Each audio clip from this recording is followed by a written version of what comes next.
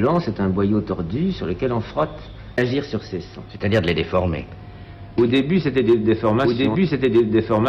C'était des coupures, c'était des collages, des expériences surréalistes. Ces déformations nous ont paru à nous-mêmes assez monstrueuses. Des analyses et des synthèses sonores. Le magnétophone permet des ralentissements. Les filtres permettent d'éliminer un certain nombre de filtres. La musique traditionnelle. Dans les photographies sur bande magnétique, ces sons présentent en gros plan, en plan éloigné. En gros plan, en plan éloigné. Cela implique que jusque-là, la musique concrète ne... On n'a rien sans sacré présente, à part que nous commençons à y réintroduire la présence. On peut dire qu'elle est née de la difficulté et du fait que la radio est un art. On cherche à faire voir les gens avec les échecs totaux. C'est une accumulation qui est aussi des bruits, des grincements, des grattements, des sons musicaux. C'est un boyau d'agir sur ces... C'est-à-dire de les déformer. Au début, c'était des déformations, c'était des coupures, c'était des collages, expériences surréalistes. Ces déformations, des analyses et des synthèses. Le magnétophone permet des ralentissements. Les filtres permettent d'éliminer un certain nombre de fréquences. Ne travailler que sur un tout petit nombre de... Et la musique concrète, c'est un cinéma, c'est-à-dire la musique concrète, c'est un cinéma. La musique concrète, c'est la musique concrète, c'est la musique concrète. La musique concrète, c'est un cinéma, c'est-à-dire la musique concrète. C'est la musique concrète, c'est concrète, c'est la musique concrète, c'est un cinéma, c'est-à-dire c'est un cinéma, c'est concrète, c'est un cinéma, c'est-à-dire concrète, c'est un cinéma, c'est un cinéma, c'est-à-dire c'est un cinéma, c'est-à-dire c'est concrète, c'est un cinéma, c'est concrète, la musique concrète. C'est un cinéma, c'est-à-dire un cinéma, c'est un concrète, c'est un cinéma, c'est-à-dire concrète, c'est comme un cinéma, c'est-à-dire comme les plans images, un ensemble, c'est c'est-à-dire concrète, c'est un cinéma, c'est-à-dire concrète, la musique concrète, c'est comme un cinéma, c'est-à-dire comme les plans images, c'est c'est-à-dire concrète. C'est un cinéma, c'est-à-dire concrète, c'est un cinéma, c'est-à-dire comme les plans images, un ensemble, c'est c'est-à-dire concrète, c'est un cinéma, c'est-à-dire concrète, la musique concrète, c'est comme un cinéma. Les photographies sur